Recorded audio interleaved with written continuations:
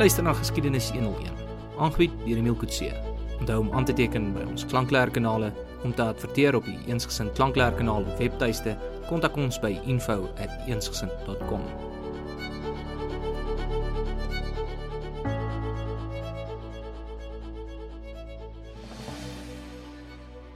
Baie welkom by nog 'n episode van Geskiedenis 101, Eensgesind se eie klankleerreeks, waar ons so episode gebonde, stuk vir stuk na Suid-Afrikaanse geskiedenis kyk.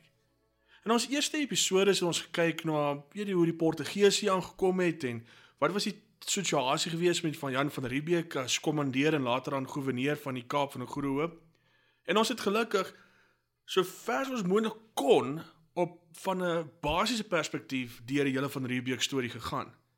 En in hierdie episode gaan ons dit vat tot en by Simon van der Stel se tyd. Wat het gebeur vanaf 'n belangrike, merkwaardige, vindingryke kommandeer-gouverneur soos van Riebeeck tot en met Simon van der Stel wat net so oor die 20 jaar na van Riebeeck in die Kaap geland het. En om hierdie storie te vertel, moet ons kyk na die gouverneurs en wat het hulle gedoen aan die Kaap van die Goeie Hoop toe Jan van Riebeeck die Kaap verlaat het in 1662. Want onthou, van Riebeeck wou graag teruggaan na die verre ooste toe en in 1662 het die Here 17 vir van Riebeeck gesê, dis reg, gaan maar. Jy het nou bewys, jy kan behoorlik bestuur, jy's vindingryk, jy lewer vir ons 'n profeet, en die foute wat jy gemaak het, skrap ons nou, ons maak dit nou maar skoon, jy begin met 'n nuwe bladsy, en ons gaan 'n ou aanstaan by jou oor te neem, wanneer jy nou afgaan na die verre ooste toe in Batavië, Indonesië, en dit is waar van Riebeeck en Maria van Riebeeck nou oorlede is. Ek sal gee jou om 'n draai te maak in Indonesië en hulle grafte te besoek. Want dit is letterlik Suid-Afrikaanse erfenis in die sogenaamde Oos-Indiese eilande. Indonesië is ons dit vandag noem, Batavië is wat die VOC het genoem het. En wat toe by hom oorvat, is 'n man met naam van Zacharias Wagenaar. Nou, hy was eintlik van Dresden gewees. Hy was 'n seun van 'n Dresdense stadsmagistraat. En sy van was eintlik Wagner. Jy weet soos die komponis Richard Wagner, maar hy het dit net anders te gespel, want mense moet verstaan met die VOC, dit was 'n multi-etniese maatskappy gewees. Nie almal wat vir die VOC gewerk het, was van die Nederlande gewees nie. Sommiges het gekom uit Duitsland uit, selfs daar in die diep hart dele van Swabië. So Duits wat jy kan kom, ek onthou toe ek daar was, niemand kon nie eens Engels verstaan en dit was in 2014. So jy het Duitsers gehad wat vir die VOC gewerk het, jy het Skandinaviërs gehad, jy het Belge, jy het Franse, jy het selfs 'n paar Engels en Skotsmanne wat vir die VOC werk, want dit is die grootste maatskappy van hulle era. Natuurlik wil jy vir die wenspan gaan werk. En Zacharias Wagenaar is een van hierdie goeie administrateurs, jy weet 'n jong administrateur wat by die VOC aansluit. Hy is gebore in 1614 en op die ouderdom van 1633 toe gaan skryf hy in om 'n kaartemaker te word by die bekende Amsterdamse kaartemaker Johan Blau. En teen die tyd toe hy by Jan van Riebeeck oorneem in 1662, toe was Wagenaar reeds 'n ou hand in die VOC. Hy het 7 jaar diens verrig in die Wes-Indiese eilande met die Wes-Indiese maatskappy. En toe het hy vir 20 jaar al werk gegee of gewerk vir die VOC, die Verenigde Oos-Indiese Kompanie. So die man het al reeds 27 jaar agter die blad. Hy is nie 'n jong intern soos ons vandag sal hê nie. Die ou kan nogal oorvat by van Riebeeck en Wagenaar kyk toe na van Riebeeck en sy resultate. So asof hy nou 'n rapport, sien dit nou in jou geestesoog, Wagenaar het hierdie rapport in sy hand en hy kyk nou vir van Riebeeck wat hy alles gedoen het. Hy kyk, is elke blokkie nou mooi getik oor alles wat hy moes gedoen het. En van Riebeeck het volgens Wagenaar nie 'n slegte werk gedoen nie, maar hy stem nie met alles saam wat van Riebeeck skryf nie. Onder andere, Wagenaar kla verskriklik oor die vryburgers. In 1657, toe was daar VOC amptenare en ander pligtiges daarso met hulle wat toe besluit het hulle wil nie teruggaan Nederland toe nie, hulle wil verder boer in Suid-Afrika en hulle word toe genoem vryburgers. Hulle moet net handel met die VOC, hulle mag nie handel met die plaaslike bevolking nie, en hulle moet die gewasse plant en oes en na die kuddes kyk en hulle vergroot sodat dit kan help met die inkomende skepe en natuurlik die bevolking aan die Kaap ook voed. En Van Riebeeck skryf van die Here 17 en kyk hierdie vryburgers het nou maar hulle eie manier van dink. Party mense sal dit dalk sien as hardkoppigheid, maar ek is Van Riebeeck kan met hulle werk. Hulle is eintlik goeie mense. Wagenaar vat oor en hy sê presies die teenoorgestelde ding. Hy sê dat hierdie vryburgers is rebels, hulle is hardkoppig, hulle is selfsugtig en ek dink hulle is lui en ek dink hulle is letterlik nutteloos. Harde woorde van 'n nuwe inkomende besem wat nou alles wil skoonvee. En Wagenaar sit baie druk op die vryburgers om, soos dit hy nou genoem het, die lyn te volg so wat hy as gouverneur aan die Kaap wil hê. Hy skryf selfs aan die Here 17 dat hy stel voor dat die Here 17 hierdie losbandige luiaards van vryburgers uit die Kaap uit verwyder en hulle vervang met gesinne wat wil werk op die plase uit Nederland uit. En Here 17 sê net toe vir hom, sorry Pel, ons gaan nie dit doen nie, jy moet nou maar werk met daar wat jy het, Van Riebeeck moes dit doen. Maar soos wat die tyd aangegaan het, het die vryburger wat nie gewerk het nie, wat nie reg met sy geld gewerk het nie, het toe nou maar later aan alles verloor en het dan met die tyd die Kaap verloor om vir iemand anders te gaan werk en so doen in elk geval onder die beveel en onder die mag van 'n ander sterker mag geval. En teen die tyd toe die 17de eeu verby was daar net soos in 12 oorspronklike gesinne nog oor, en oorspronklik bedoel ek nou van die vryburgers, wat die eerste vryburgers in 1657, was dit soos 12 van die oorspronklike gesinne oor, wat vasgebyt het, en wat die reëls van die Kaap nedersetting gevolg het, om 'n bestaan in die Kaap te voer. Maar dalk was Wagenaar net 'n bietjie hard gewees met sy kommentaar, want wat die VOC gedoen het, is hulle het 'n kommissaris gestuur, elke jaar, om te kyk, doen die gouverneur aan die Kaap sy werk. So hy het nou ook nou maar ou wat kyk, as hy nie dalk droog maak, of as hy nie dalk onregverdig optree nie, of wat doen hy reg, wat is loofwaardig, wat is prysenswaardig as gouverneur.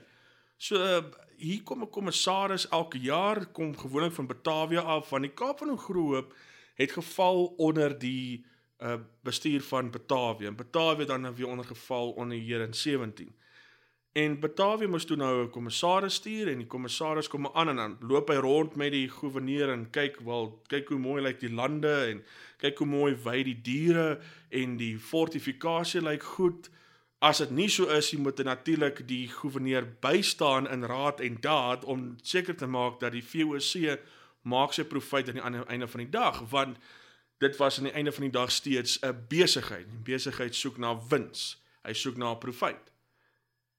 En een van hierdie kommissarisse was 'n man met naam van Daniel Heinz, en hy het nou weer 'n ander idee gehad oor die vryburgers. Alhoewel hy lank na Wagenaar by die Kaap was, het hy wel baie tyd gespandeer met die vryburgers, en hy het maar net neergeskryf dat sy gewete forceer hom om die Here 17 in te lig, dat hy het nog nooit in sy hele lewe, en in sy hele loopbaan, 'n groep mense teëgekom, wat so hardwerkend en so loyaal is, soos die gewone bevolking van Nederlanders aan die Kaap van Ogroep nie, met ander woorde die vryburgers nie.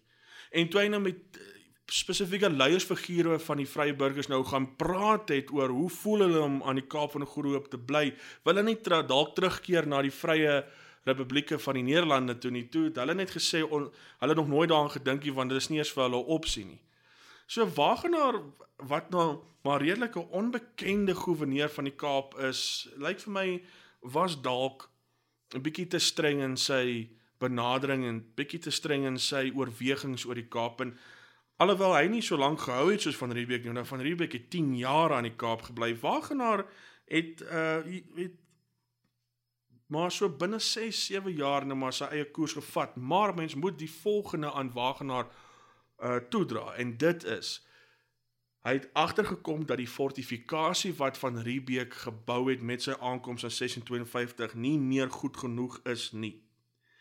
En hy kom dit toe agter in 1663 en hy skryf toe aan die Here in 17 om te sê, ons moet 'n plan maak hiermee. Hierdie modderstruktuur, sandstruktuur, hierdie grasdakstruktuur wat ons noem 'n fort, gaan dit nie meer hou nie. Dis eintlik 'n wonderwerk, dit het so lank gehou soos wat dit nou tans nou al doen.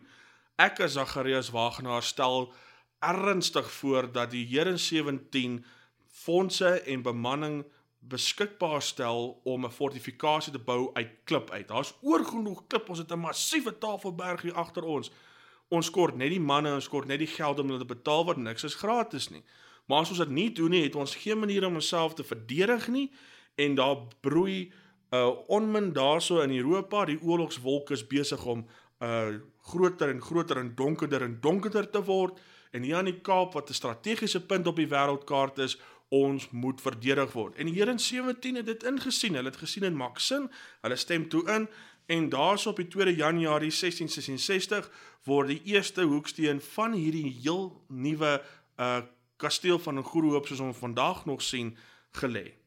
Dis nie die enigste ding wat Zacharias Wagenaar ook voorgevra het nie, want hy het uitgeargumenteer, die rede hoekom die vryburgers so rigtingloos net aanploeg elke dag, is dat hulle het geen leiding vir hulle siele nie. En daar is nie 'n predikant in die Kaap nie, en daar is 'n ouderling, of waar is iemand wat bietjie Bybel kan lees en 'n gebedjie hier en daar doen, maar wat hulle kort is 'n herder om hulle te lei. En die Here in 17 het ook daarop geluister, en dit wys jou nogal dat daai uitvoerende raad het geluister na sy bemanning. Hy het nie net alles geskraap en sê, nee, dit gaan geld kos, ons gaan dit nou nie meer doen nie.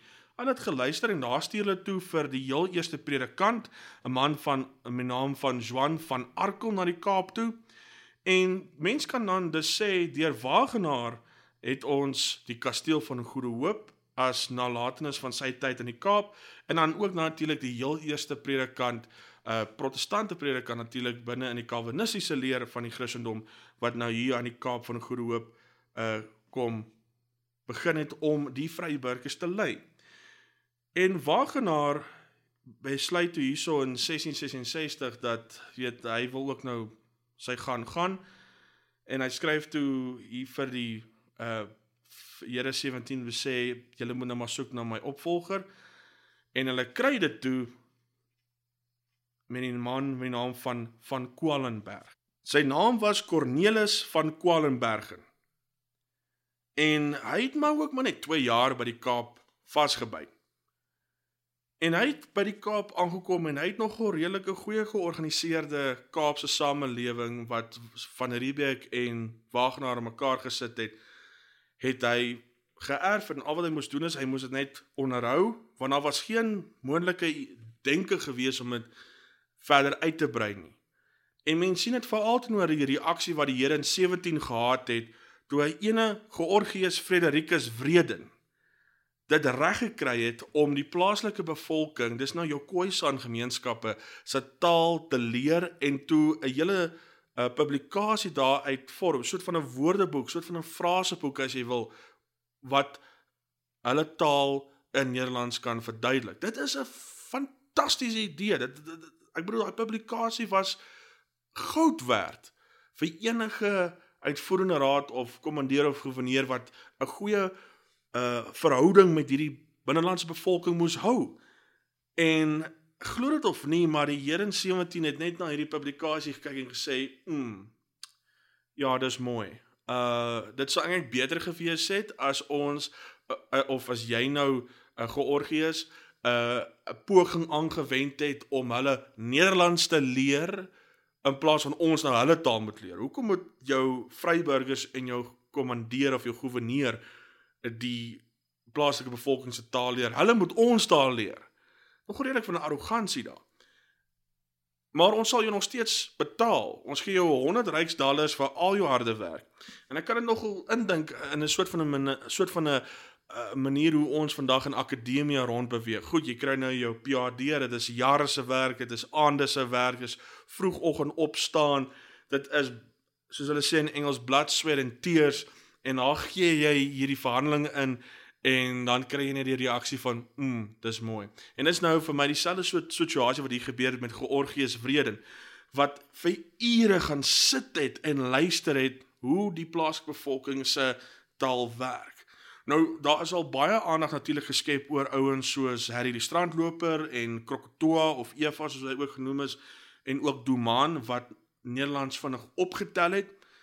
Maar mense het al vergeet van Georgius Fredericus Vreden. Dis nou W-R-E-D-E-N, Vreden, wat die Khoisan se taal neergeskryf het. En dat die VOC letterlik niks daarvan gedink het nie.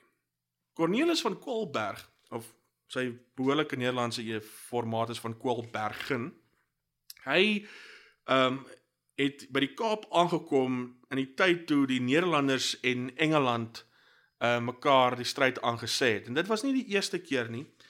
Hulle het met mekaar beklei as gevolg van hierdie handelsroutes wat oor die oseane gestrek het, waar hulle elkeen natuurlik belange gehad het.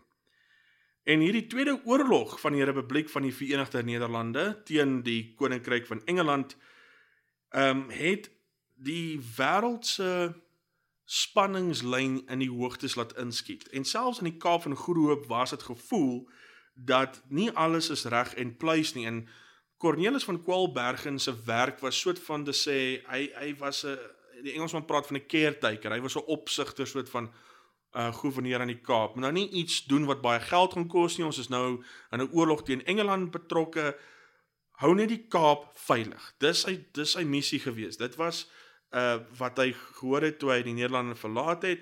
Ons bring nou vir Wagenaar terug, jy gaan in, hou net die fort. En van Kwalbergen het dit reg gekry.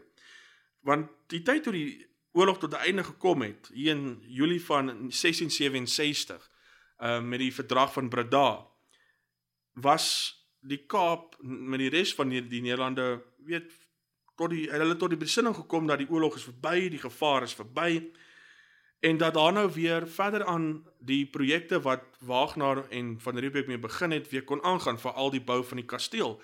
Want alhoewel die hoeksteen gelê is in 1666, was die kasteel nog nie klaar teen daai tyd. Dit is nie 'n sommer vinnige storie nie, dit vat jare se werk.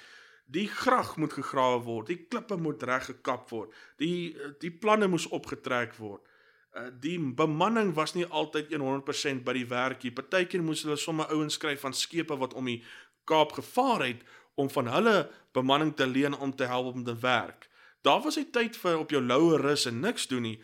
Al was jy 'n matroos en jy weet jou skip gaan vir die volgende 2 weke in die kaai sit, moes jy dan op die strand of op land werk om seker te maak jou werkgewer bou verder sy mag uit. Maar hierso teen 1668 toe roep Cornelis van Kwalbergen ook dat dit tyd is vir hom om te gaan. En hy moes die besluit maak, want hy het eintlik bietjie van 'n mistakeie gemaak. Hy het bietjie van 'n fout gemaak. 'n Fout wat 'n Vrystaatse president ook tot 'n mate gedoen het. 'n Ene Lucia Hofman. Nou Hofman het buskruit aan Moshoeshoe gestuur, so as soort van 'n geskenk van vriendskap, van vriendelikheid, sodat daar nie oorlog sou uitbreek nie.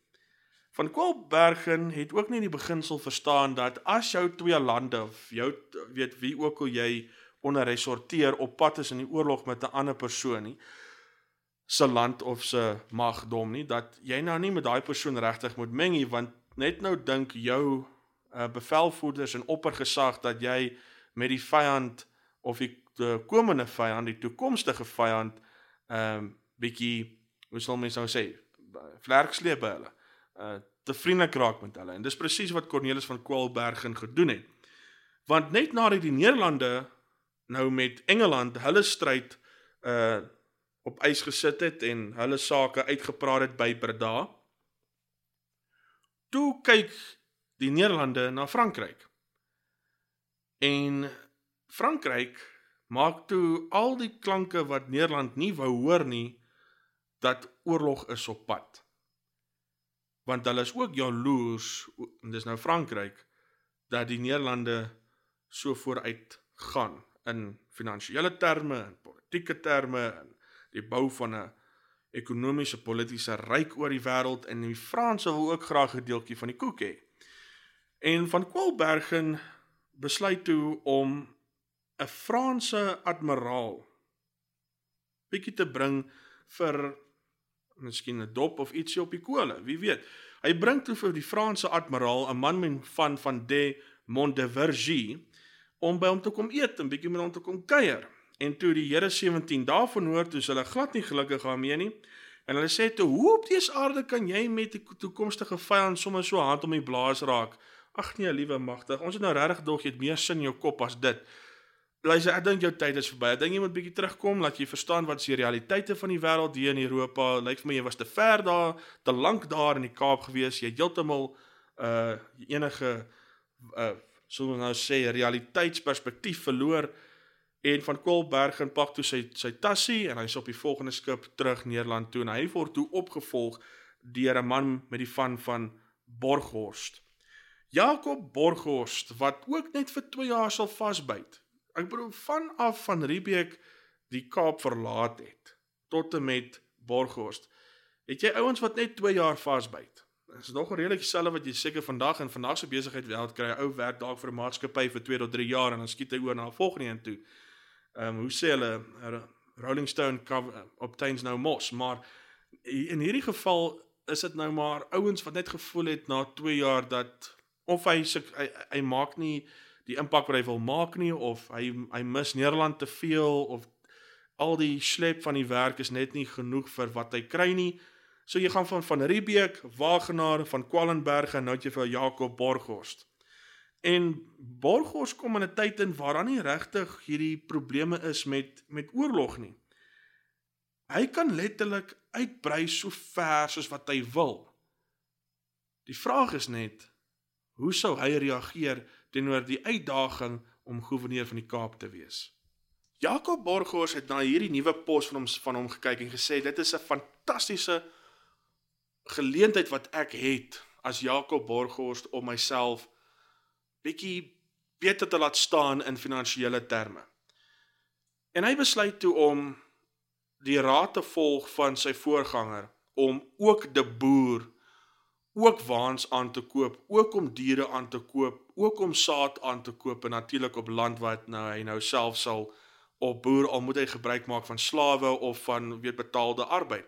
Van Riebeeck het dit gedoen, Wagenaar het dit gedoen, van Kwalbergen het dit gedoen, en dit het nogal redelik 'n gemeenskaplike gevoel gebou tussen die kommandeer of gouverneur wat dag na dag in sy kantoor sit in die fortifikasie en later aan die kasteel, met die gewone vryburger of amptenaar wat daar in die son sweet om die wins van die VOC voor te bring. Dis een ding om seker te sê dat jy kan verstaan wat 'n handarbeider deurgaan, maar dis 'n heeltemal anders ding is om te sê dat jy dieselfde ding beleef het, jy dieselfde uitdagings beleef, jy dieselfde kwessies wat jy aan die wat jy moet help oorkom, probleme in die kiem moes smoor.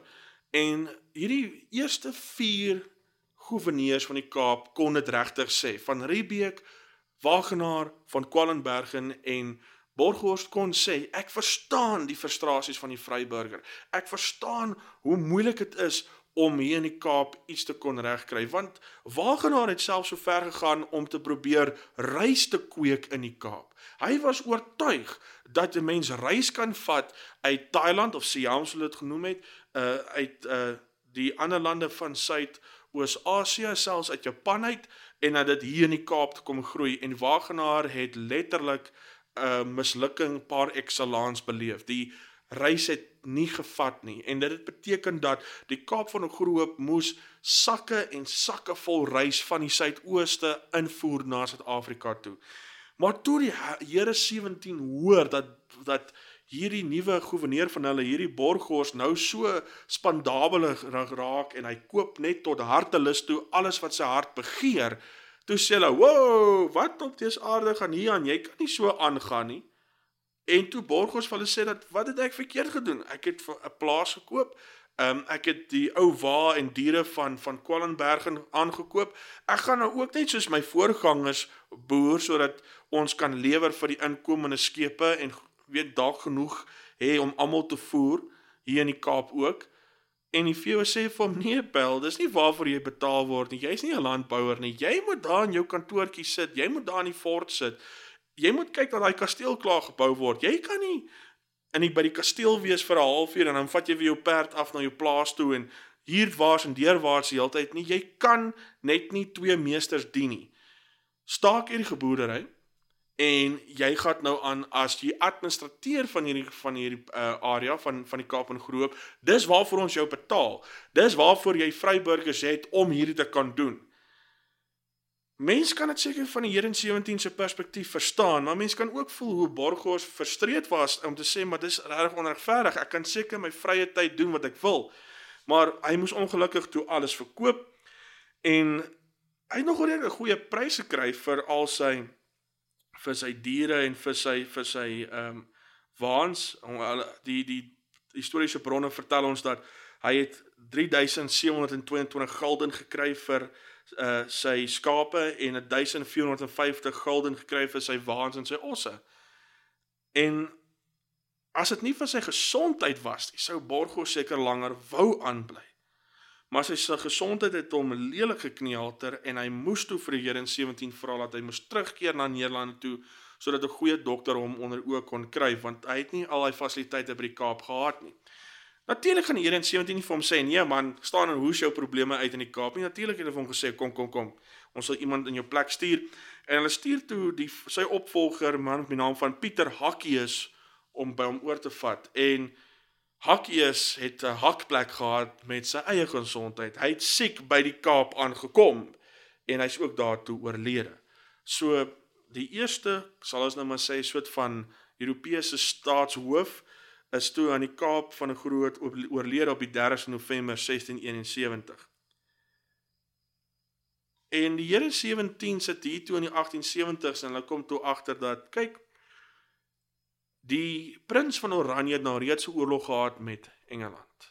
En ons het al reeds ons probleme gehad met Frankryk, maar nou lyk dit vir my Frankryk onder die sonkoning Lodewijk XIV grom nou weer vir die Engelse daarso net oor kan die Engelse kanaal. So ons as die Nederlander gaan nou hierso baie wins uit kan maak, want as die Engels in oorlog is, dan is hulle handel onder druk. As die Franse onder oorlog is hulle handel onder druk. Ons moet nou die pap skep wanneer dit gaan reën. En daar stuur hulle toe 'n man met die naam van Ysbrand Goske om by die oorlede Pieter Hakkius oor te neem. Nou, Ysbrand Goske was eintlik die kommissaris van die Ooste. Hy was eintlik die ou wat jaar na jaar of elke 2 jaar of wanneer ook al hy die bevel gekry het om te kon kyk as die Kaap van 'n Groep en al die ander plekke wat die VOC beheer het behoorlik administreer word. Hy word toe vir hom gesê, luister, jy ken die area baie goed, jy weet wat daar aangaan. Ons stel voor, jy moet oorvat as gouverneur so vinnig as moontlik. Jou begindatum jou nuwe pos is 2 Oktober 1672. En Goske sê toe, nee maar goed dan, ek sal nou my intrek neem. En daar sit Goske en hy sê toe vir sy mense aan die Kaap, kyk kerels, hierdie laaste 20 jaar, vanaf 1652 tot 1672, was nie maklike jare nie, maar ons het alles oorkom. Daar broei oorlogswolke in Europa. Nou, natuurlik gaan ons baie wins hieruit kan maak, want die Nederlandse produkte gaan 'n groot aanvraag wees. Maar ons sal onsself moet bewaar indien die Franse of die Engelse hier aan tafel by aankom. Die plan is die volgende. As daar 'n Franse skip of 'n Engelse skip inkom en hulle begin op ons te vuur terwyl hulle daar aan tafel by sit, vrouens en kinders, al maak nie saak as dit op 'n wa is of is dit op 'n perd of 'n donkie of per voet is nie, vind julle weg na Holland, wat ons noem Hottentots Holland. Ver weg van die kaai af, van die baai af, hulle jou nie kan seermaak nie. Dis die plan om seker te maak, julle word nie doodgeskiet, of julle word nie net soos die Engelsman sê casualties van die oorlog nie. Want in daai tyd, toe Goske oorvat, was die kasteel nog steeds nie klaar nie. Dit sal natuurlik regverdig wees om dit te noem dat, so te sê 80 tot 85% van die Kaap sy kasteel was klaar teen die tyd toe Goske aangekom het, of teen die tyd toe Engeland vir Frankryk gesê het, goed, ons gaan nou nie meer verder oorlog voer hier in 1674 nie. 4 van die 5 punte van die kasteel was klaar. Teen die tyd toe Goske daar nou aangekom het aan die Kaap. En natuurlik was daar nou aandag geskep om die 5de een, en ook die poort aan seekant, soos wat jy weet, die belangrikste poort is, alles wat van die hawe af dan afgelaai word, kom dan na die kasteel toe, of enige besoeker wat nou voet aan wal sit, kom na die kasteel toe, gaan deur daai seepoort. Dit was die laaste gedeeltes van die kasteel wat klaargemaak moes word. Maar Goske het nie lang gebly, Ysbrand Goske het net nie te lang gebly om dit tot vervulling te sien nie. Indien hy sou hy nou 'n gedeelte in ons militêre geskiedenis verkry het as die gouverneur wat dit nou gesien het. Maar sy opvolger is die een wat dan daai eer kry, en sy naam was Joan Bux, genaamd van Herentals. Goeie genade. Kortliks was hy net genoem as Joan Bux. En hy het letterlik ook maar net weer 2 jaar vasgebyt aan die Kaap, maar hy was aan die Kaap van die Goede Hoop gewees as gouverneur toe die kasteel van die Goede Hoop voltooi was. En dit was sy idee om die 5 punte te vernoem ter ere van Prins Willem III na al sy titels wat hy het as die koninklike leier van die Nederlande. Die 5 punte is natuurlik Oranje, Nassau, Katsen-Ellenbogen, Buren en Leerdam. En die plegtigheid om dit so te vernoem en in die kasteel so te sê amptelik nou weer bekend te maak dat het oop is vir besigheid, gebeur 26 April 1679. En dit word perfek beplan toe die kommissaris wat aangestel is om te kyk as alles goed gaan in die Kaap, 'n man met die naam van Dirk Blom, daar was om deel te wees van die makitie, om uiteindelik te sê, jee, die kasteel is oop en ons noem die volgende na sy hoogheid Willem III. Die idee om die neersetting aan die Kaap, kom ons sê nou maar Tafelbaai, uit te brei, het nie onmiddellike aandag geniet nie. Daar was, so te sê, nie genoeg vryburgers om nou, ek weet 'n groot aantal vryburgers, kom ek dit so stel, om in die binneland in te gaan en dan seker maak, hulle kry genoeg weiveld en plase om as landbouers te dien nie. Teen die tyd van 1679, met so 27 jaar van die VOC aan die Kaap, sit jy met 87 vrye manspersone. Uit die 87 vrye manspersone is net 22 van hulle besig in landbou.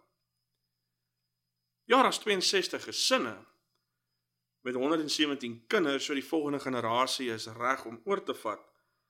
Maar die wat nie landbou, hulle is nie landbouers nie, hulle werk nie in landbou nie. Hierdie ouens is ambagsmanne. Hulle is vissers of hulle is selfs herbergiers. Met ander woorde, hulle bestuur 'n kroeg en organiseer slaapplek. Maar daar was ook 191 slawe en 30 knegte. So teen 1679 kyk jy na 'n Europese of westerse samelewing aan die Kaap van so 480 manspersone en natuurlik hulle vrouens en hulle kinders. Teen 1679 is daar meer vrye manspersone as die garnisoen binne in die kasteel. Van die VOC het geweet, hoe meer soldate, hoe groter uitgawe. So hulle speel altyd nou maar met die totaal van soldate aan die Kaap van die Goede Hoop. Hulle onttrek nie almal nie, maar hulle los nie 'n groot mag daar as dit nie nodig is nie. En as daar probleme is in Europa, dan onttrek hulle natuurlik.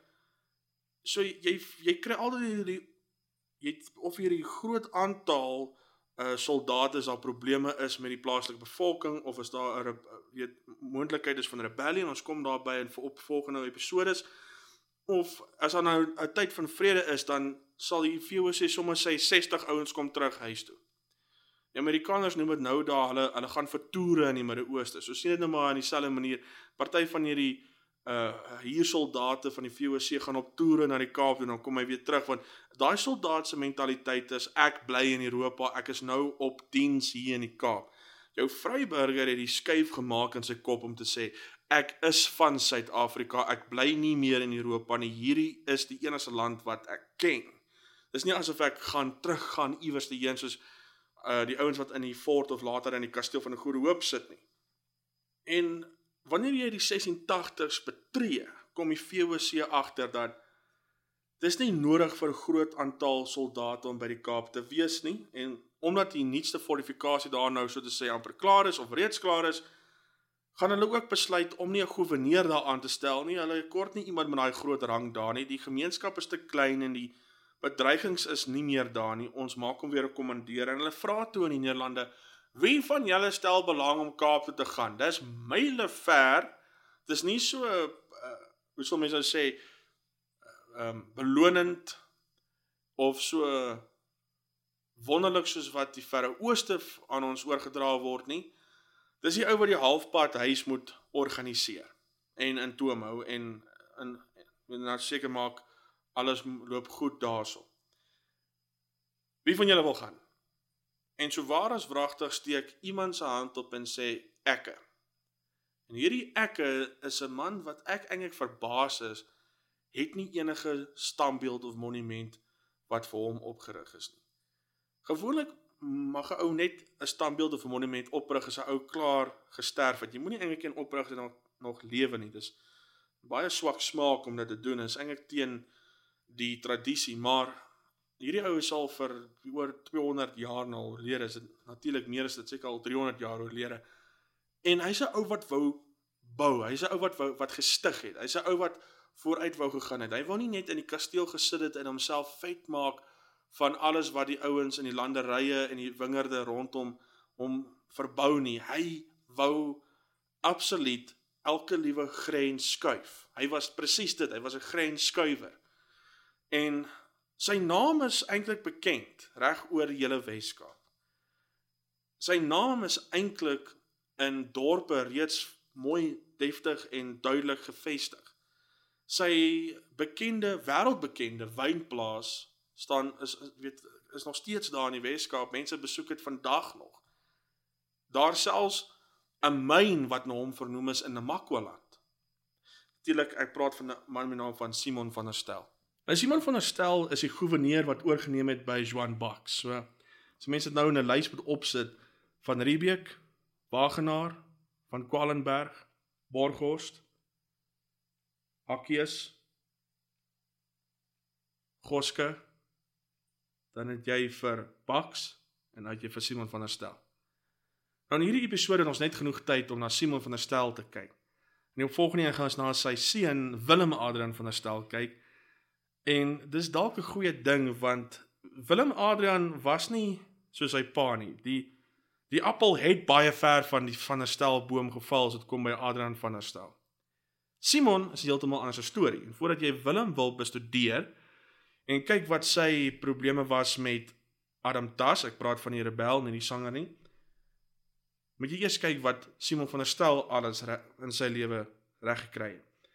Simon van der Stel was toe die pos gegee van kommandeur by die Kaap van die Goede Hoop. Hy is op 14 Oktober 1639 gebore. Sy pa is Adrian van der Stel, sy ma is Maria Liewens, sy kom uit 'n baie ryk en bekende familie uit, en Simon van der Stel is eintlik gebore toe hulle albei op weg was na die eiland Mauritius. So, mens kan nie regtig sê dat Simon van der Stel is in 'n land gebore nie, hy is ter see gebore, iewers in die Indiese Oseaan. En hy het sy eerste 5,5 jaar gespandeer op die eiland Mauritius, wat 'n wonderlike plek om jou kinderlewe mee te begin.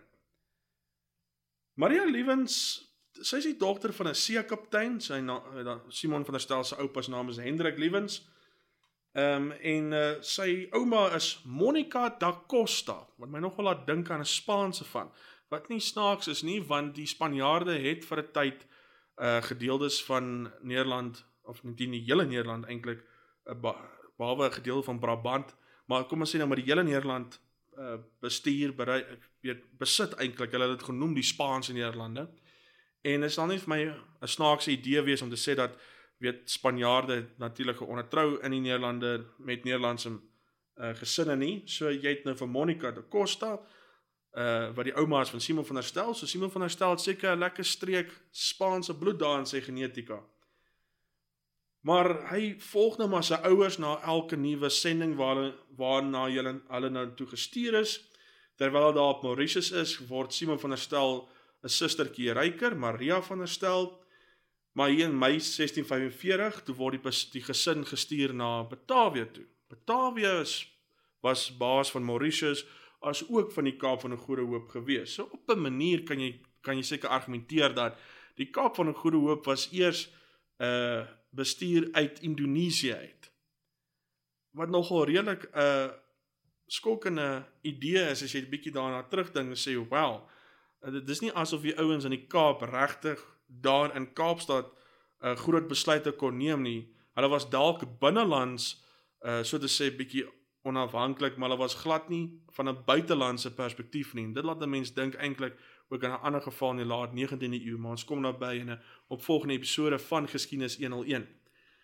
En daar in Batavia het Simon en sy suster maar verder, hulle kinderlewe deurgeleef. Hulle is daar ook in Batavia gedoop. Snaaks, hulle is nie in Mauritius gedoop nie, was seker nie 'n kerk of 'n predikant gewees nie. En Simon word toe word die ouer broer van 'n groeiende gesin. Die suster wat na Maria kom is Adriana. En daar tref 'n groot tragedie die Van der Stel familie. Simon, Maria, Adriana en mamma Maria Liewens sit in Indonesië, lekker. Die pa word gestuur Ceylon toe, dis nou vandag Sri Lanka, die ouens wat in persklere speel wanneer dit cricket is.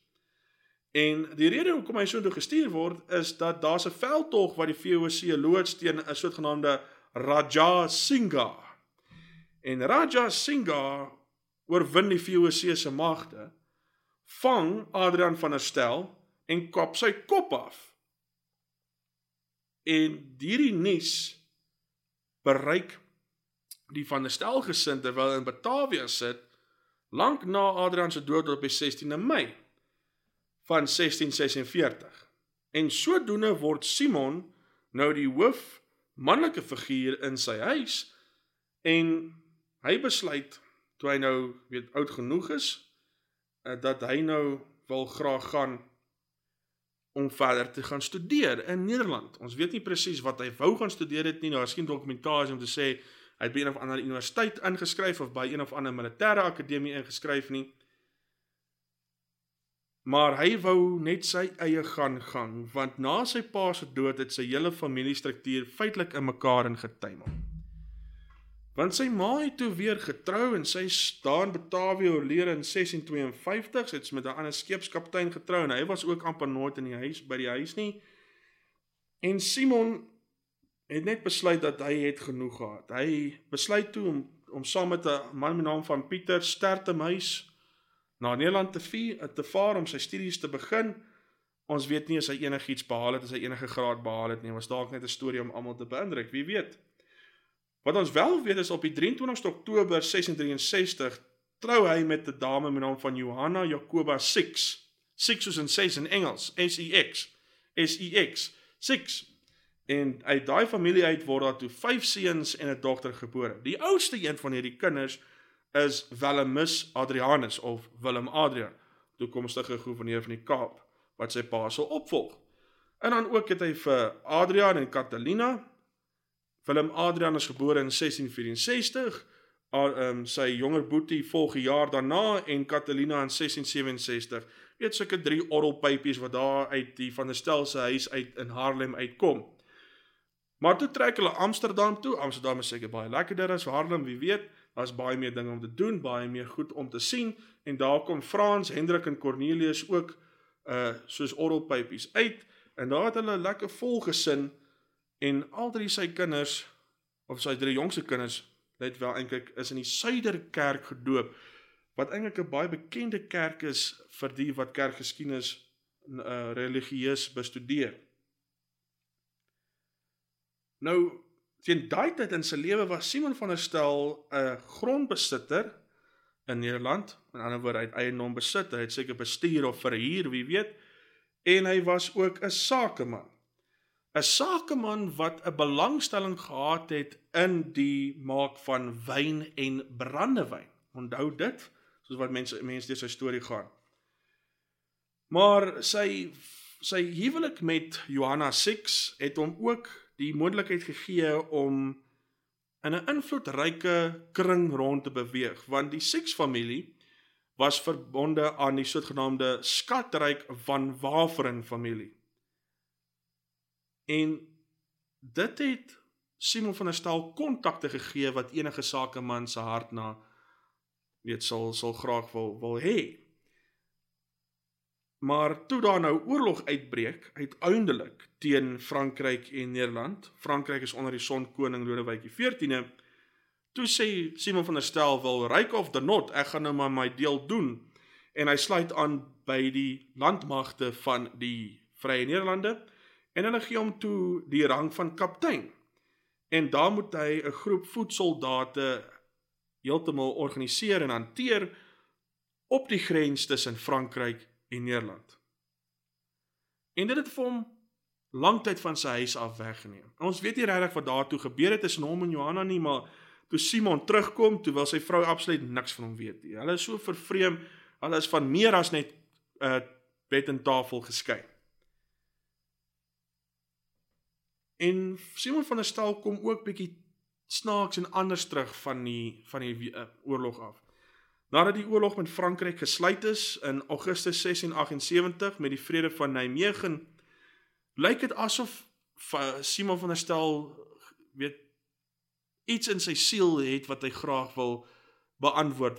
Hy het 'n uitdaging wat hy wil hanteer, en dit is om weer 'n avontuurlustige lewensbestaan te voer. Seker iets wat hy opgetel het soos hy groot geword het in Mauritius en in Indonesië. En hy besluit toe om sy hoed in die sirkel te gooi toe hy hoor daar's 'n pos in die VOC om die kommandeur van die Kaap van die Goeie Hoop te word. En toe hy het kry, was hy absoluut in die wolke gewees. Uiteindelik het hy 'n rede om Nederland te verlaat. Weg van die impak van die oorlog, iets niets om na uit te sien, groter horisonne om te gaan ontdek. Die man was in sy element. En hy hardloop terug huis toe en hy gaan sê vir sy vrou, ons gaan Kaap toe, ons trek Kaap toe. En Johanna Six sê vir hom, ek gaan nêrens heen nie, ek bly net hier, jy kan nou maar lekker daar in die Kaap gaan speel. Ek weet nie wat's verkeerd daaraan om die lewe van 'n Amsterdamse koopman te wees nie, maar weet jy wat, jy kan nou maar gaan, hoor, ek bly net hier. So waar as wragtig Simon besluit net daar wel, okay, dan moet jy nou maar hier bly. Hy vat sy kinders en sy skoonsister, Cornelia Six, koop vir hulle elkeen 'n kaartjie op die skip met naam van die Vrye See, en daar gat hulle af na die Kaap van die Goeie Hoop toe.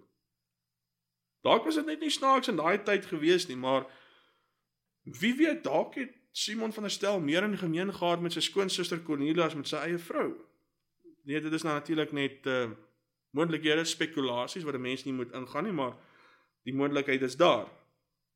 En Simon van der Stel arriveer by die Kaap van die Goeie Hoop op die 12de April 1679, 2 dae daarna sy verjaarsdag, en hy word welkom geheet deur die plaaslike gesaghebber in die Kaap, wat natuurlik na dinge omsien totdat die nuwe kommandeur kom, en sy naam is Hendrik Kroedop, en Hendrik Kroedop vat vir Simon reg oor die hele Kaap, en hy gaan wys vir hom alles wat gebeur hierso. Hy sê, kyk nou net wat het Wagenaar hier begin bou, en hier is die kasteel nou klaar. Wagenaar het 'n visie gehad, man.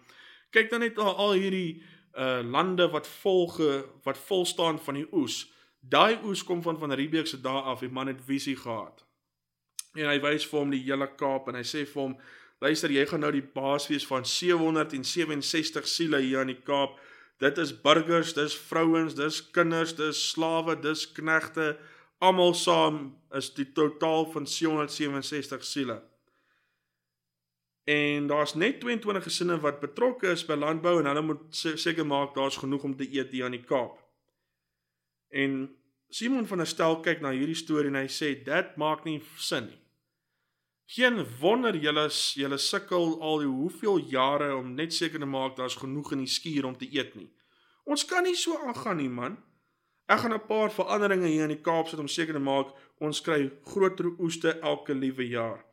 En dis presies wat hy toe onmiddellik gedoen het toe hy nou die kommandeerskap oorgeneem het by die Kaap van Goede Hoop.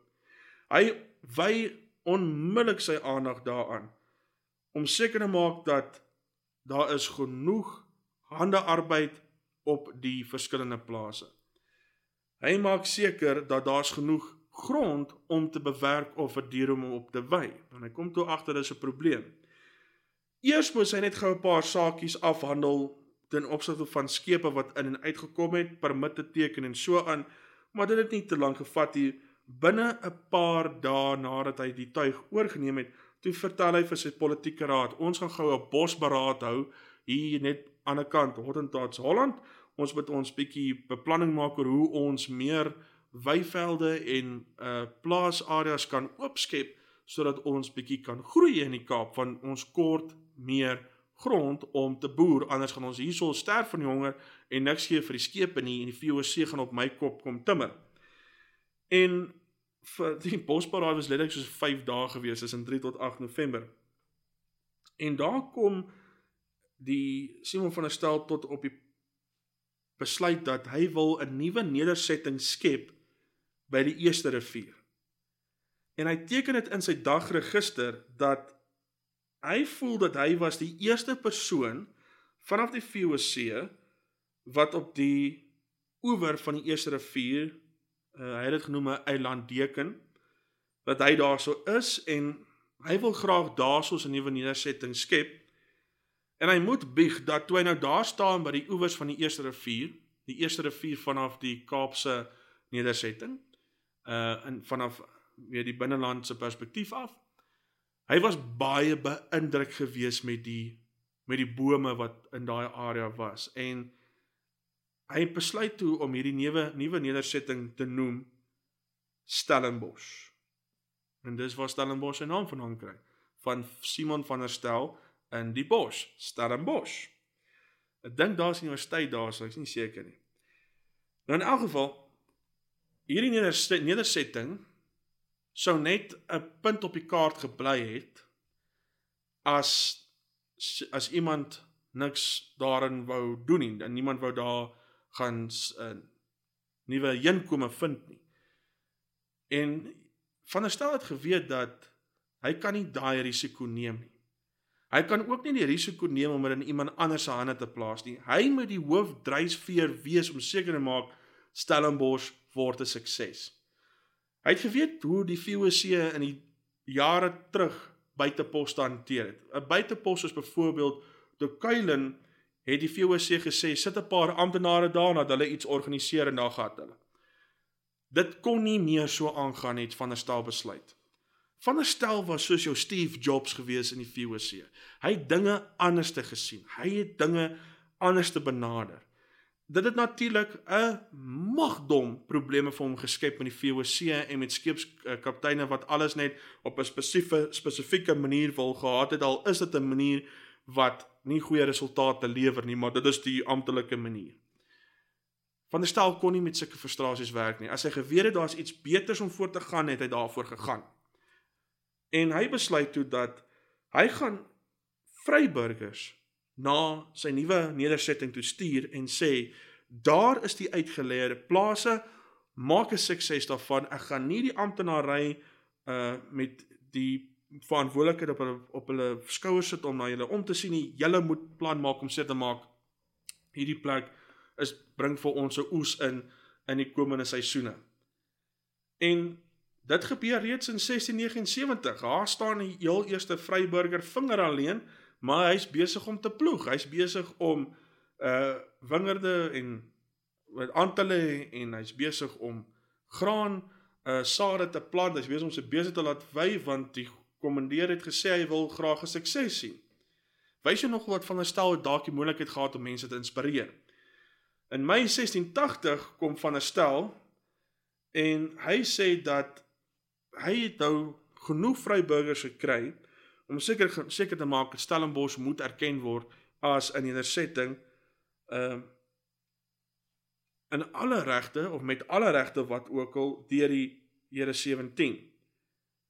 En soos wat hy die druisveer begin het, groei die bevolking binne die Eerste Rivier area. Daar word al hoe meer vryburgers daar geplaas om hulle nuwe plase in te neem, om daar te begin oes te verbou, om hulle diere te wei, en jaar na jaar na jaar lewer die Kaap van die Groep 'n groter oes om die mense aan die Kaap te voed, as ook die skepe wat aankom, en vir die heel eerste keer in regte ware terme, soos beoog was in 1651, begin die Kaap van die Goeie Hoop al minder las te wees op die Here in 17 op die VOC, en hy is besig om sy plig ten volle vol te staan as 'n self, soms nou sê, die Engelsman praat van self-sustainable, maar die Kaap van Groep kan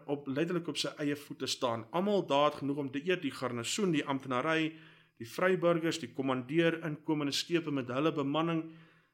Later aan staan hulle hier in 1684 staan hulle met die moontlikheid om 'n oes, of 'n gedeelte van die oes, uit die Kaap uit te voer na Batavia om die ouens daar te help. Van der Stel het letterlik binne die eerste 4-5 jaar van sy kommandeerskap die finansiële lot van die Kaap 180 grade omgedraai. Die kommissaris wat gestuur was om na sy werk te kyk, Hendrik Adrian van Reede, was so beïndruk met Van der Stel se werk, dat hy net nie genoeg woorde gehad om die ou te prys nie. En Van Reede, sy volle naam was eintlik Hendrik Adrian van Reede tot Drakensberg. Hy en Simon van der Stel het letterlik, soos Dawid en Jonathan, groot pelle geraak, en het deur die hele loopbaan van der Stel as kommandeer saamgewerk om die Kaap te omskep in 'n waardevolle, soms ons nou sê, eiendom van die VOC. Natuurlik het Van Reede, soos wat 'n goeie vriend nou seker sal maak vir Van der Stel, bietjie geroskam en vir hom gesê wat hy moet doen om dit nog beter te maak. Dus Van Reede tot Drakensberg se plan gewees om meer bome in Kaapstad as ook in Stellenbosch te plant, want teen die tyd toe Van der Stel oorneem, sal men sê is die 2 oudste stede in die Wes-Kaap gestig, Kaapstad en Stellenbosch. Maar ook Van Reede het vir hom die idee gegee dat hy Stellenbosch al hoe meer onafhanklik van Kaapstad moet maak, en dit was deur 'n landdros te stuur na Stellenbosch, om seker te maak dat daar 'n kerk wat gebou word in Stellenbosch, as ook 'n raadshuis en 'n woning vir die landdros. Laat Stellenbosch se sake uitsorteer. As daar bekleierery kom in Stellenbosch, moet dit nie oorgaan na Kaapstad toe nie. Simon van der Stel het geluister, en is presies wat gebeur het in 1687. Kerk, raadshuis en woning van landdros, en wat gebeur in Stellenbosch, bly dan in Stellenbosch, wat gebeur in Kaapstad, bly in Kaapstad, en die twee nedersettings kan lekker met mekaar saamwerk. Maar ek sal moet begin afsluit, en dit is my jammeringswaardig, want daar is so baie wat 'n mens eintlik oor Simon van der Stel moet oorgesels. Daar's gedeeltes van sy lewens wat eintlik 'n reeks podcast of klankleers op hulle eie is. Maar kom ons bring 'n paar van die ander realiteite van Simon van der Stel tot vore. Die man was 'n belangstellende in die maak van wyn en brandewyn. Waar Wagenaar besluit het dat hy wil reis probeer by die Kaap, reis uit Suidoos-Asië, en dit het nie gemaak nie, het Simon van der Stel gesê, wel, hierdie klimaat is baie eners as die Mediterrane klimaat by die Middellandse See, kom ons probeer wyn. En as jy volgende keer 'n draai maak by KWV, dan moet jy weet, dit is letterlik as gevolg van die risiko wat Simon van der Stel geneem het, om wingerde te begin uitlei aan die Kaap van die Goeie Hoop, om die eerste druiweoes te kry, die eerste wyn te maak, en hy stuur toe van sy eerste wyn oor na Indonesië toe, na sy groot base daar in Batavia, om te sê, hey, kyk wat doen ons maak nie net brood uit ons koring uit, en biltong uit ons beesvleis uit nie, ons maak nou ook wyn, wat sê julle daarvan? En Batavia vat toe nou maar die botteltjie en skink vir hulle daar 'n glasetjie en die gouverneur daar in Batavia drink en sê, ja, is lekker. Dis nie die beste wyn nie, wat ek al gehad het nie, maar ek stel voor, gaan aan met die wynproduksie, gaan aan met die brandewynproduksie, maar gebruik dit in die Kaap, want as julle dit doen, hoef julle nie so te steun aan invoere van wyn uit Spanje of Frankryk nie. Die lyk vir my die manier van wat hoe die VOC met mekaar gekommunikeer het, as jy kyk na die historiese bronne, lyk nou vir my baie onbeskof. Hier stuur jy vir die oue geskenk en hy sê vir jou, dis alright, maar moenie weer nie. Gelukkig het sulke raad of sulke terugvoering nie Simon van der Stel, as dit hom wel ontstel het, nie heeltemal ontstel op so 'n manier dat hy alles van sy planne net wil ontspoor nie. Hy het aangehou daarmee. Hy het van sy wyn teruggestuur Amsterdam toe, en alhoewel dit nie uitstekende pryse gekry het in sy tyd nie, in vergelyking met vandag se situasie nie, het hy die fondasie gelê vir die wynmakeries industrie in Suid-Afrika. So ek verbaas is dat hy is nie heeltemal deel van die historiese landskap as dit kom by monumente nie. Maar as jy terugdink aan die storie van die arme Borghorst wat nie vir homself meer 'n plaas kon begin en sodoende vir hom kon help in sy finansiële welstand nie. Simon van der Stel wys bietjie van sy rebelsheid toe hy nou agterkom dis 'n beleid en hy sê, wat? Hier moet die ouens boer en hier moet ek net sit en niks doen in die kasteel. Nee man, ek wil in die son wees, of buite in die son wees, ek wil in die grond werk, man, ek wil hierdie Kaap van 'n Goeie Hoop hoek tot kant deurloop en ontdek. Ek wil nie net heel in 'n kantoor sit nie en hy besluit toe, jy weet, daai beleid kan in sy kanonnen vlieg, hy vat vir homself 'n plaasie daar buite in so tot die ooste van die nedersetting, en ons het hom steeds vandag, sy naam is Groot Constantia. En daar het hy sy eie wingerde uitgelê en hy het sy eie wynplaas daar begin. En sy seun Willem Adriaan het presies dieselfde gedoen toe hy later aan oorgevat het en vergeleë vir homself geneem het, maar dis wat ons dieper in sal gaan in die volgende episode. En as dit nie genoeg was nie, het Simon van der Stel geargumenteer dat die Kaap van Goeie Hoop is nou op 'n landbou-ekonomie. So ons moet net hoop daar kom nie 'n groot droogte of 'n groot natuurlike hoe sal mens nou sê, krisis, katastrofe, wat die hele landbou-industrie omtuimel en vernietig nie. En hy sê toe wel, dan moet ons seker maak, ons kry ander maniere om die VOC gelukkig te hou. As ons nie 'n ekonomie kan bou op landbou nie, moet ons dit probeer in mynbou doen.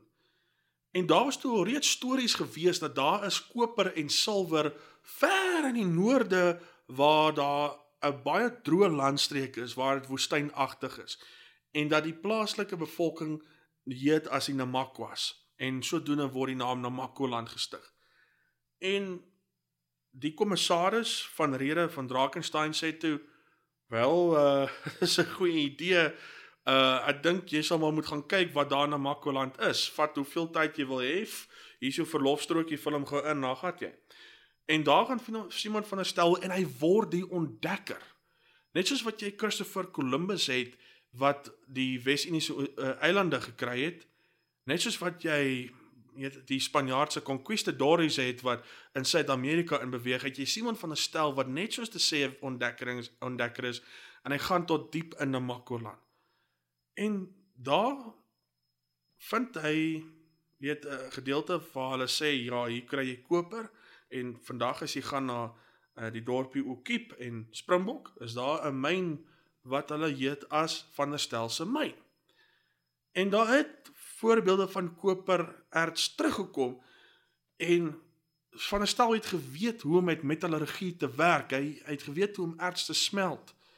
Is net jammer, hy het nie ver genoeg gegaan tot in wat ons vandag het, Kimberley en Johannesburg, en natuurlik die Witwatersrand, want daar sal hy nou behoorlike minerale nedersettings gekry het, maar vir sy reise in die binneland was die koperertse uit Namakoland die groot fonds gewees. En hy het vir die Here 17 gesê dat ons moet begin myn daar, ons moet daai minerale uitkry. Die Here 17 het gesê, ons sien nie die noodsaaklikheid daarvan nie. Ons kry baie meer minerale uit die Asiese kolonies van ons. Ons kry ook baie meer minerale uit Wes-Afrika uit. Suid-Afrika is veronderstel om 'n middelweg te wees, wees nou kalm, ons het 'n blinde oog gegooi oor die feit dat jy nou daar vir jou groot Constantia vir jouself gekry het en dat jy met 'n nuwe produksie begin het aan die Kaap, maar los nou maar die minerale storie, dankie hoor. En die Here 17 was ook nie baie gelukkig met die feit gewees dat Van der Stel sy eie kinders sommer so in poste plaas in die Kaap, in die kasteel nie. Hy het gevoel daar's ouens wat meer ervaring het en die VOC het nie baie gehou van nepotisme nie. En Van der Stel toe gesê, okay, goed, Willem Adriaan is in elk geval oud genoeg om verder te gaan studeer in Nederland, daar gaat jy, en daar gaat Willem Adriaan, jy gaan studeer in Nederland, en een vir een gaan al sy orrelpypies terug Nederland toe, behalwe sy seun Frans, om hulle self of daar in 'n familie te laat introu, of vir hulle self 'n geleerdheid te kry. Sy skoonsister sterf in 1681 aan die Kaap, het raak vir hom maar baie vervelig in die kasteel, en daar's baie dinge wat in sy tyd gebeur het, dis eintlik verstommend hoekom hy so verveeld was party daar. Daar was 'n tyd gewees toe die ouens uit Batavia uit Oosterlinge gestuur het na die Kaap toe as bannelinge, want hulle het rebellie beplan of gepleeg teen die VOC in Indonesië. En toe Van der Stel weer sy oë uitvee, hier kom 'n skip vol Indonesiese bannelinge met die bevel dat jy moet A, na hulle omsien, B, hulle in gevangenskap hou, en C, seker maak hulle word nie in dieselfde plek as gevangenes gehou nie, as gevangenes gehou in die gevangenisse nie, want ons wil nie hê hulle moet met mekaar beplan om die Kaap te Groep oor te neem nie. En Van der Stel kyk hierdie storie aan en hy sê, maar ek het nie genoeg mense om na hierdie ouens om te sien. Ons het dalk genoeg kos, maar ek het nie genoeg ouens om hierdie ouens om te sien nie. Ek kort hulle vir ons eie verdediging. Here 17 in Batavia het gesê, jammer van jou moeilikheid te hoor, maar dis nou jou werk. Maak seker hierdie ouens moenie enige moeilikheid maak en kan dan dalk aansluit by ons vyande soos die Franse, die Engelse en selfs die Dene nie. Ai magtig, en as dit dan nie die enigste probleme wat hy gehad het nie, moes hy ook begin plan maak om Franse hugenote in te neem hier in die 86's. Wel, hy was nie teen die idee dat daar inkomende Frans-sprekendes in die Kaap van Goede Hoop kom nie, hy het dit eintlik verwelkom. Hy moes net plan maak oor waar om hulle almal te plaas. En hy kyk toe na die Wes-Kaapse kaart en hy sê toe, goed, wel, ons moet hulle dan plaas net so diskant Stellenbosch, en ons moet dan daai area nou tot, 'n nuwe area verklaar. En weet wat, ek gaan daai nuwe area noem Drakestein. Dit moet eintlik Drakestein wees sonder die N, maar ons praat vandag in Suid-Afrika as Drakenstein. En dit kom van Hendrik Adriaan van Reede se volle naam, Hendrik Adriaan van Reede tot Drakestein. 'n manier van Simon van der Stel om sy goeie vriend, bietjie belangrik te laat voel dat die nuwe area nou in sy naam bekend sal staan. En in Oktober 1686 word 23 plasies daar uitgesit. 1688 kom die eerste Franse hugenote aan met die skip die Oosterland, en hulle word daar geplaas, maar met die beginsel dat hulle nie alleen in isolasie geplaas word nie, hulle moet meng met hulle Nederlandse en Duitse mede-Kaapbewoners. Hulle mag nie onder geen omstandighede 'n minderheid op hulle eie vorm nie. Die realiteit van daai beleid is dat stelselmatig het die Franse hugenote wat toe daar nou hulle self gevind het, al hoe meer Nederlands geword. Die jong kindertjies wat dalk aangekom het met Frans as taal, het toe vinnig hulle Nederlandse maatjies se taal geleer, en tussen natuurlik met die Duitse en Nederlandse families, vryburgers in ander woorde, en selfs van die amptenary gewoon trou, en sodoende het hulle meer Nederlands geword, maar natuurlik Franse van gehou. Hulle kon gekom het met hulle eie predikant en hulle eie skoolmeester. Hulle eerste skoolmeester was 'n man met naam van Paul Roux. Maar die ouer mense van hierdie nuwe gemeenskap het maar Frans bly praat. En skoolmeesters soos Paul Roux en die predikant Pierre Simon was natuurlik tweetalig gewees, hulle kon Nederlands en Frans praat.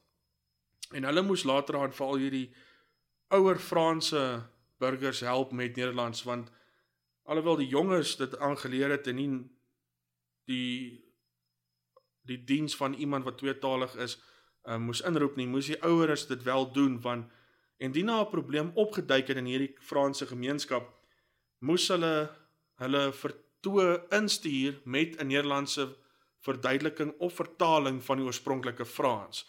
So as jy gaan navorsing doen oor dit in die Kaapse Argief, gaan jy Franse briewe kry met 'n Nederlandse vertaling, jy is veronderstel om dit te kry so, met 'n Nederlandse vertaling wat vir jou presies sê wat die ouens se probleme was. Maar Simon van der Stel se tyd in die Kaap kan dalk gesien word as 'n goue era. Hy het oorgevat 1679, hy lê die tuig neer in 1699 en sy seun Willem Adrian van der Stel neem oor.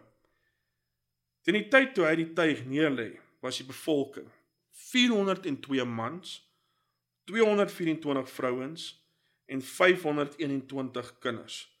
Dis 'n merkwaardige verhoging.